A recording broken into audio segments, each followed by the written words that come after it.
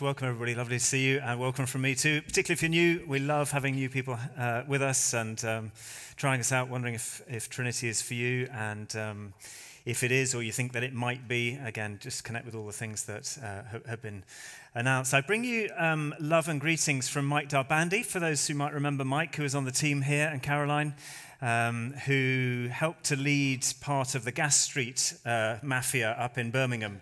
Bunch of churches up there, and Mike is the location pastor of one of those. And we were up there this morning where Hills was speaking on the compassion of the Father. And I feel as if I've got about 3 or 4 messages going around in my head. I promise I'll try and only give one. But I did feel to say this on this Mother's Day, and by the way, happy Mother's Day too. Of course, the nature of God encompasses all that is best about things that we'd say are motherly attributes, as Nikki's reminded us, as well as fatherly ones. And there's something about the compassion of God, and even that word carries a lot of emotion. Andrew's just referred to that, and we shouldn't be afraid of that. Compassion in Latin means to suffer with. And it's the first way that God reveals himself in the Bible, in fact. Of all the different characteristics, qualities, attributes of God in the Bible, the first time God says, I am blank, the blank is compassion, says it to Moses. That's his self-revelation. And I just say that because I firmly believe that in the room tonight, God wants, the Father wants for you to experience his compassion. All of us generally, but there will be some in particular. And that compassion comes to those who are hurting and in pain and difficulty on account of circumstances and stuff that has happened to you, as well, frankly, as compassion where the hurt and stuff that's happened to you is your own fault. Because he is compassionate, not judging in that way. And there's something about the compassion of God. And I feel that there's something very weighty going on at the moment. I hope we kind of catch a bit of that. We've been using language around that, I suppose, but only to try and reflect this sense that in one sense the world is getting darker and darker, and then the light shines bright in the darkness, and there's a kind of focusing happening, a kind of, are you sinking or swimming? And I believe that the Father just wants to strengthen us. Of course, courageous resistance is our overall kind of theme that he's led us to. But we need to embrace the idea that we're loved and known. It starts there. And that he has compassion for us. And I would love when we come to minister that if you just need to know a greater touch of the compassion of God, that you'd come and would be able to pray into that, pray for that. Felt the Lord say, again, in the past we've used this language of all in terms of, to what extent are we swimming or sinking? You know, are we sort of half-hearted, lukewarm, or are we all in for things? I felt God say, don't forget, he's all in for us. Before we're ever all in for him, he is all in for us, always. Doesn't hold back, never held back, sent his only son to die for us. God does not hold back from us. He's all in for us, always. He's declared that, he's shown that, and there's been a weightiness about what we've sung tonight, in my view. And I thank the band for leading us and hearing the Lord about that. And the things that we've found our lips saying, I don't know if you're like me, go, oh my goodness, that's a huge thing to say and sing, and I sing it with. So the aspiration of it being more and more true about me and the way that I see God.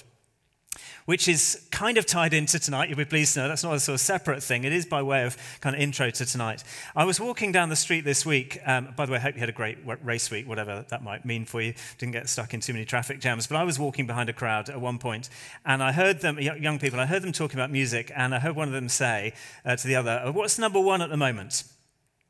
And I would be prepared to admit, this is not my normal terrain. I probably wouldn't normally know the answer to that question. As it happened, I knew the answer to that question. Are you impressed with me? The number one. Anybody know what the number one is at the moment? Nobody in the room. Come on, Tim. Miley Cyrus, number one. Currently got the number one single and the number one album out at the moment. And so a little quiz for you along the theme of number ones. 4 questions for you. Turn to your neighbour. And number one in terms of biggest company in the world. Number one in terms of most followers on Instagram. Number one in terms of wealthiest person in the world, and number one in terms of who's top of the Premier League at the moment. Ooh, did you see how I did that? Right, you've got about 5 seconds. Turn to a neighbour. Any of those? Number one?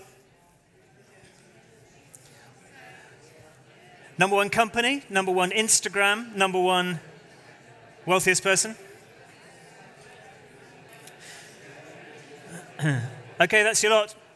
That's your lot. Answers, please. Instagram? Not Selena Gomez, just number 3. Ronaldo. Yeah, Cristiano Ronaldo. He's pretty much number one on Twitter and everything else as well. Well, the biggest number one company? It's not Amazon. Walmart. Number one wealthiest individual in the world? It's not George Soros.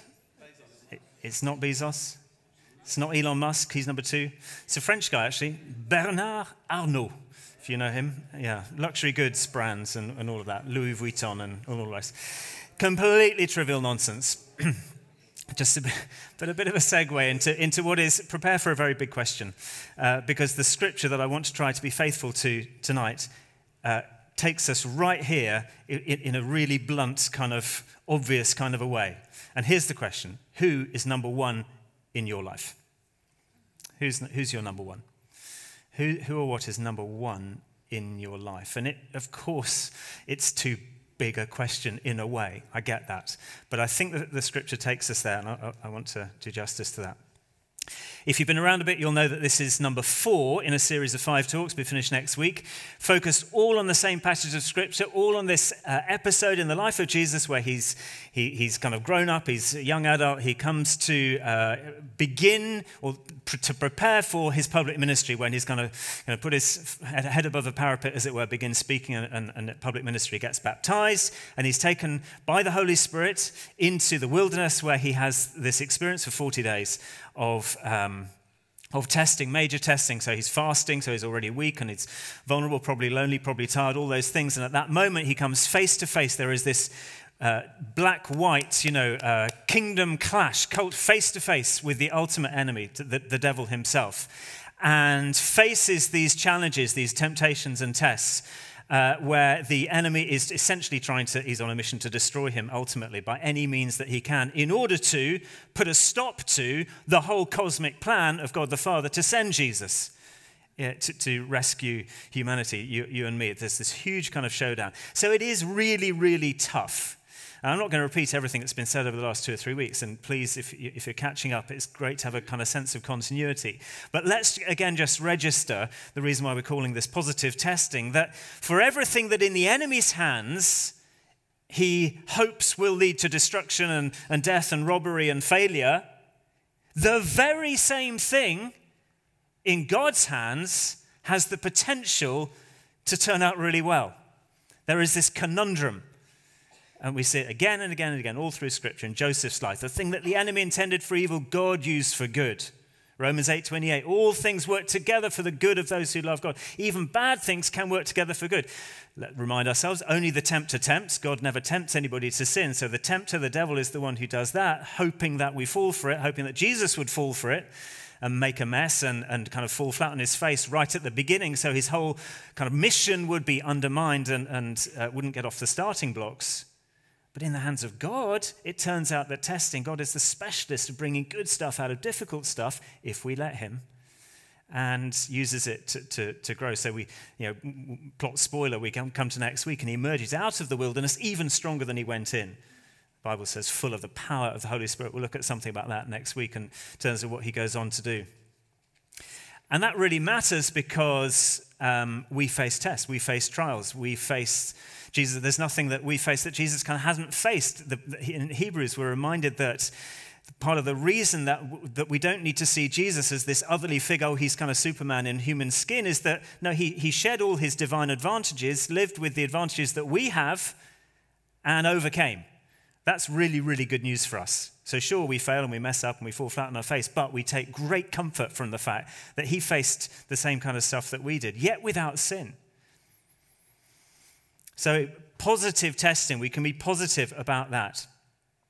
The larger story here in this, thanks, Jay, there's a few verses and things that will pop up. The larger story here is this is not really a series of stories about how to avoid the enemy's traps. It is that. It is about how not to sin, how to avoid temptation. We said that a few weeks ago. Of course it is, and that's really, really important. But it's much more than that. This is part of a much bigger picture about how is heaven's rule, the kingdom of God, the kingly rule of God the Father, how is it going to be established on earth? And the plan, of course, is that it comes in the form of Jesus, which is why the devil wants to kind of destroy him before he gets going. And so Jesus is not just fighting against stuff, he's fighting for the bigger picture, for faithfulness to who he is, the Son of God, for his mission to bring and embody the kingdom on earth. And of course, he goes on to do that, to demonstrate and to proclaim with his words and in his works the kingdom rule of God. He restores bodies that are sick. He heals people who are suffering. He casts out demons from people who are oppressed. He sets things right. He speaks truth into areas of deception. He even raises the dead, and on and on and on. He embodies all of that. And then, of course, gives us the same commission. Sends his Holy Spirit. By the way, 3-year journey, obviously, to the cross, where the ultimate victory is won over the devil, over death. He's raised to new life. He ascends to heaven, sends the Holy Spirit and says, right, your turn, church, Trinity 2023. Here's the mission. Same mission. And by the way, same weaponry. Holy Spirit, Holy Scripture. That's what he had in the wilderness. That's what he gives to us. The Holy Spirit poured out at Pentecost. We receive and rejoice when we come to faith. The Holy Spirit takes up residence within us in a way that is still mind-blowing and beyond our imagination. But the Bible's clear about that. And Holy Scripture, again, Jesus was faithful. How did he overcome all of these temptations? He had the Word of God within him and with the Spirit of God, and was able to stand firm, to courageously resist. So your turn. Word and Spirit, same twin tracks that the church is to run on. And what is then the first call on the church, on the people of God, on each and every one of us who would claim to be Christians? That means little Christ, people who follow Christ, the followers of the Rabbi Jesus. What has first place? Who is number one, if you like, back to my question, in life? Well, we need to turn to Luke 4. Find Luke 4 if you would. I think I might have the verse on the screen, but it's good to open Bibles too, devices, whatever. And we're just going to read this third and final test. There are 3. We've done the last 2 in the last 2 weeks. I'm just going to read verses 5 to 8. We go straight to the heart of things. That was by way of recap. Jesus fighting against stuff, but for stuff, and says, same for you. Yes, fight against things, but you fight too for the kingdom of God to be established through you, the church. There isn't an alternative plan, friends. The rule of God does not get established in Cheltenham outside of the activity of his people. That's you and me, if you call yourself a follower. But where does it begin? What is number one then? What's the top priority? And if you can't have lots of priorities, can you? If you've got lots of priorities in life, you've got none. We do get that, don't we? Can't have 57 priorities. It's not Heinz varieties. There's a top priority. Anyway, here we go. Luke 4. The devil leads him up to a high place, showed him in an instant all the kingdoms of the world, and said to him, I will give you all their authority and splendor. It's been given to me, and I can give it to anyone that I want to.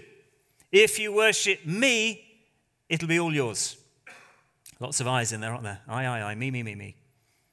Jesus answered, it's written, worship the Lord your God and serve him only. I told you it's quite big and blunt. Who's number one in your life? Feels like the devil's kind of given up on the subtle approach, which hasn't really worked too well for him so far with this one, and kind of goes for it head on. Jesus, I know your mission is to get back all of these kingdoms and nations of the world that we can see from this high place and bring them under heaven's rule, but they're in my hands right now. Essentially, is what the enemy is saying. They're under my rule right now, and I can give them to you. He's overstating the case to some extent, but not by much.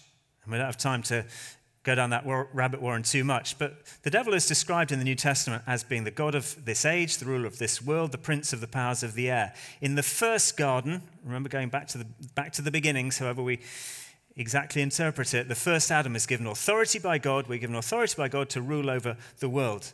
Adam chooses the snake's voice, and in rebelling against God's commands, essentially gives that authority into the hands of the snake. So to a large extent, that is exactly what's happened, and we live in the legacy of it. That we've given away the authority that God had given to us, the power he'd given to us to steward under his authority the world well, and put it in the hands of the enemy. And we see the legacy all around. Every single human system, person, culture is broken, fractured because of that.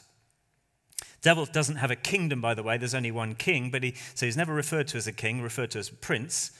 And he's a defeated enemy. We get that. That's what Easter's all about, that we're about to celebrate. But for now, whilst the war has been won there, the battle still rages, and he has immense power. And therefore, to some extent, it is right for him to say, these are under my rule, and I can give them to you. And that's what he says. The offer here then is, Jesus, you can have what you want, and you don't need to go through all of that suffering. You don't need to do all of that stuff that's going to be so painful and difficult as people reject you and ultimately kill you. There is another route to fulfillment and happiness to get what you want, and it's much easier and simpler, and all you need to do is make me number one. Make me number one. Verse 7. If you worship me, it will be all yours. All right, let me translate that then into our terms. Something like this. We all want a good life. Again, from our origins, from the beginnings, the book of beginnings, we are created with deep God-given needs to be known, to be loved as we are, to be accepted, to know that our life counts for something, to feel secure, to have some kind of fulfillment and sense of purpose while we're on planet Earth, right? All of those kinds of things and a bunch more, to be a reason to be alive, that our life kind of counts for something and that there are witnesses to it. We're after fulfillment, even happiness if you like. And the devil is constantly coming over and whispering or even shouting sometimes, well, if you make this thing number one in your life, if you make this thing number one in your life, then it will be all yours. That's the equivalent of verse 7, right? He's not dumb enough to say, if you worship me. Not many people fall for the idea of devil worship, and one or two, but not really. But he's behind the subtle whisper that goes, if you make this thing, whatever this thing is, number one in your life, then that's your route to those things that you're after all the time. The security and the identity, the sense of fulfillment, being loved, known, accepted, all of that stuff, what we might call success or happiness, put your own language around it, but every human being has that. Cheltenham Racecourse this week has been a place of worship for many visiting our town, hasn't it? Let's be really honest. Football stadiums, concert venues, gyms, shopping centres, screens, all places where many will, as it were, bow down at the altar of celebrity or consumerism or body image or pleasure seeking or getting more stuff or whatever. If you just try this, if you worship me, if you just worship this, if you just make this the number one, then it'll be the thing that succeeds where other things haven't quite succeeded and given you what you were after, what you wanted. And the gods of the age, they keep subtly shifting, don't they? There's all kinds. Thinking, when I was growing up, I'm not sure food was ever such an idol, certainly not in this country. We had a terrible reputation for food. I noticed food.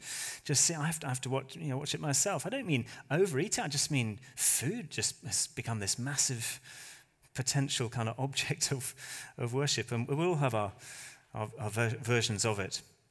Almost anything, by the way, can become an idol in that language, an object of worship in the sense of an object of, it grabs my attention and my allegiance, I want more of it, and I haven't quite, it demands a bit more, so I give it a bit more. It still hasn't quite succeeded in making me what I want to be, but I'll keep going, that kind of thing. Almost anything's got the capacity that, most of them good things, they just get distorted when we put them in the number one place rather than where they should be. Seek first what? Seek first the King and his kingdom, and then other things take their place. Food's brilliant. It's not an object of worship. I guess most of us, as we look at our own lives, can begin to imagine what is competing for the number one place. I suppose in big terms, worship, really setting your heart on something and really going after this because this is the thing that's going to make my life work and succeed. In kind of recent years, I can certainly think of friends for whom that has been marriage or the idea of marriage maybe. If only I could get married, That will be the thing. That's what my whole kind of energy is really pointing. That's the number one thing. That's how I want my life to succeed. And please hear me. Remember, these are good things. Marriage, God-given, beautiful thing. But when we put marriage as the number one thing, the thing that we're seeking because we think it's the thing that is going to release everything else to us, what are we doing? We're worshipping it. And the devil encourages that. If you worship this, then everything else will be yours. Or children, actually. Or the idea of having children, perhaps once children are born, the children themselves, and they become the thing around which everything revolves. To the extent it's like worship, actually. Or jobs, or career, or success, or reputation, or having a fancy home, or a slightly more fancy home, or whatever, you get the idea. If you worship ... it will all be yours. Number one. Jesus answered, there's only one number one. That's what he's saying in verse 8, isn't it? There's only one number one. There only ever has been one number one, and there only ever will be. And he's the Lord. Worship the Lord your God. Serve him only.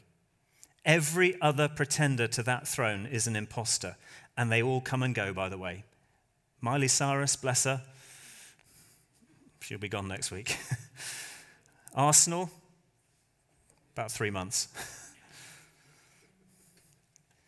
Health, big god of our age, comes and goes. Reputation, success, jobs, even marriages, kids, in the end. There's only one real number one. Forget the top 40. How about the top 10? It's number one in that list of 10. God gave some instructions, remember them, to Moses? To help the people. Here's how you live right. Here's 10 things that are quite important about living right according to the Maker's design. What's number one? Anybody remember it? Have no other gods before me. No number ones. There's only one number one. Joshua, wasn't Joshua a great story? Andrew said, who would you like to have around your dinner table? There's quite a few Bible characters I would not want to have around my dinner table. I can tell you. I think Paul would scare the pants off me. But I quite like the idea of Joshua. I could be wrong. Timothy, my namesake, I'm getting distracted. Joshua, there's this brilliant moment in Joshua towards the end of the book of Joshua 24, and God's kind of reminding the people through Joshua of everything that he's done. This incredible story and summary version of the people of God. It started with Abraham, and I looked after you, and yes, you ended up in Egypt, but that was just so that you could get fed and not starve. And then I brought you back through the Red Sea, and you wandered around the wilderness for a bit because you messed up. But eventually we got you into the Promised Land, and then in the Promised Land, which was the destination, we fought some battles, and I helped you to beat various opponents, and this was your destination to be a kind of pattern, a forebear for the people of God. And then we arrive at this point, and Joshua says, now fear the Lord. Having done all of that, fear the Lord. There's that phrase again. We need to keep noting that because I think it's God's really putting it on us. And serve him with all faithfulness. Throw away the gods that your ancestors worshipped beyond the Euphrates River and in Egypt, and serve the Lord. If serving the Lord seems undesirable to you, well then choose for yourselves this day whom you will serve. Whether it's them, those gods, those other things that the ancestors worshipped, in whose land you're living. But as for me and my household, don't you love this bit? As for me and my household, we know what we're choosing. We know who's number one. We're choosing the only number one. We're choosing the Lord. You've got a choice, because God doesn't force anybody. You've got a choice, but it's there. It's black and white, isn't it? It's pretty blunt. Make no apology for that tonight. There's this bunch of other gods, all of that stuff we've mentioned, and the things that are going through your head. Oh, yeah, I'll put that.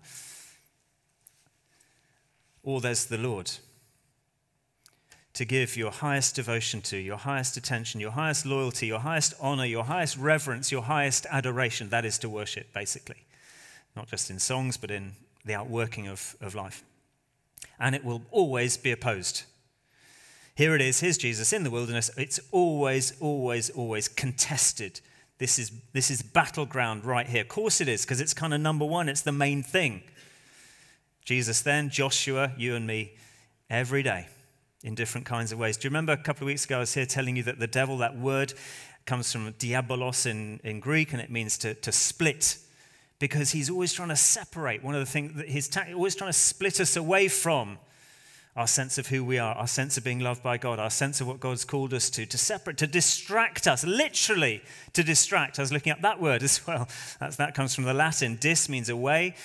Tractor is the drag bit. So distract, to drag away.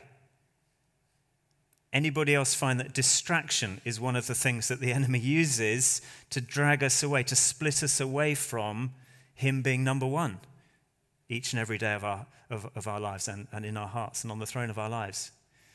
I can see some heads nodding, and the rest of you are being dishonest.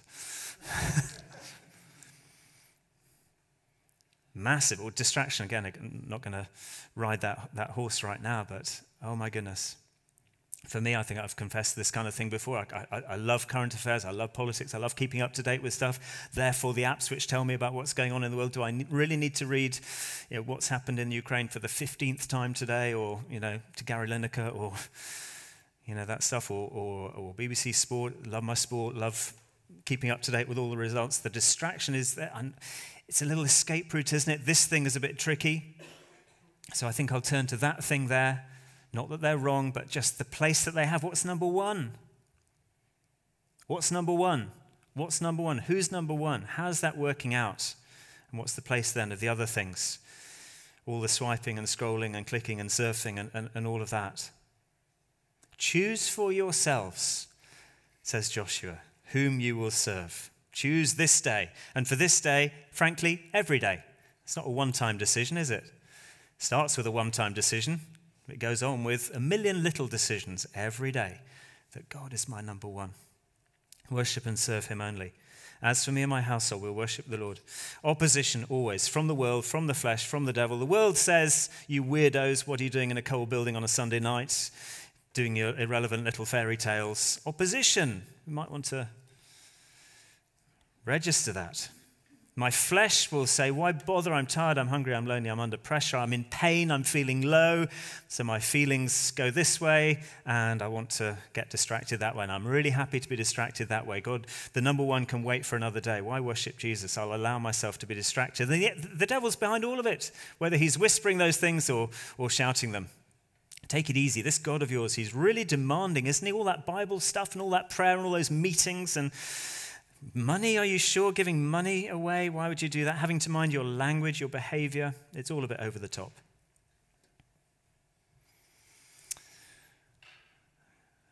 Not going to say much more, but there's that woman. Think about worship that's over the top. Do you remember the story of the woman who finds herself, and she's had a pretty broken life, but she finds herself at the feet of Jesus in a rather public, potentially awkward way in the middle of a dinner party, and she's got some very expensive perfume which is worth probably a year's wages, and she breaks it and she pours it over his feet in this incredible act of devotion. And everybody said, there's some opposition by the way, and everybody said, what a waste, what an absolute waste.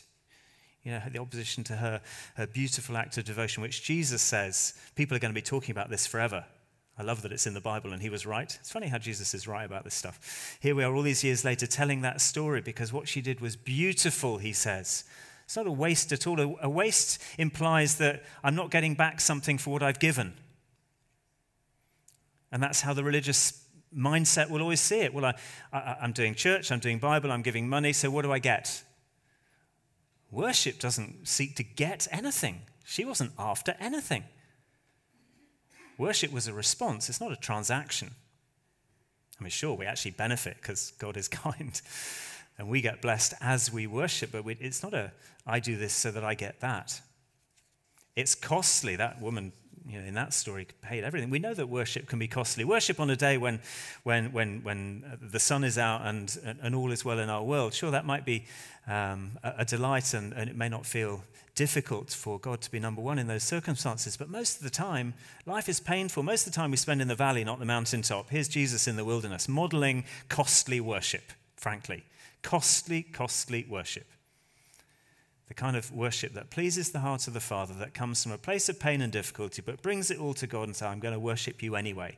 The kind of Psalms, frankly, about 149 out of 150 are like that. Life is tough, but God, I'm going to carry on worshiping anyway, because I want to keep my heart pure and located on the idea that, God, you're number one and there isn't an alternative. Where else would I go?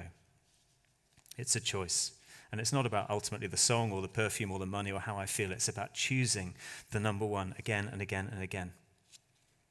Final thing, though, to remember, as with the woman in the story, the really beautiful thing is that you and I are God's number one. That's where it starts. Worship is only ever a response, isn't it? To say that, God, you're my number one, if you're going to answer my question, well, actually not my question, the devil's question to some extent in this passage. Worship me and everything will be yours. Jesus says, no, worship God, serve him only. But it starts with the reality that we're the number one for God. Day after day after day, whether you mess up or don't, whether you're far from him or not, whether you're young or old, whether you've been walking with him for years or whether you haven't, he doesn't change his mind. His nature hasn't changed. His faithfulness is just extraordinary. You are the Lord's number one. You are the top of his priority list. Isn't that extraordinary? The Father's compassion. Not just on good days, but every day. And so the Bible says we only love, we only worship, we only live out the reality and aspire to of him being number one because he first loved us. We follow because he called us. We have life because he saved us and forgave us and put his breath within us, the breath of his Spirit. We worship because he's revealed who he is to us. And we're not worshipping an idea, we're not worshipping a philosophy, we're not worshipping a kind of routine or a tradition established by people over a couple of thousand years. In the passage, worship the Lord who? Your God. Worship the Lord, your God. Personal, relational, knowable.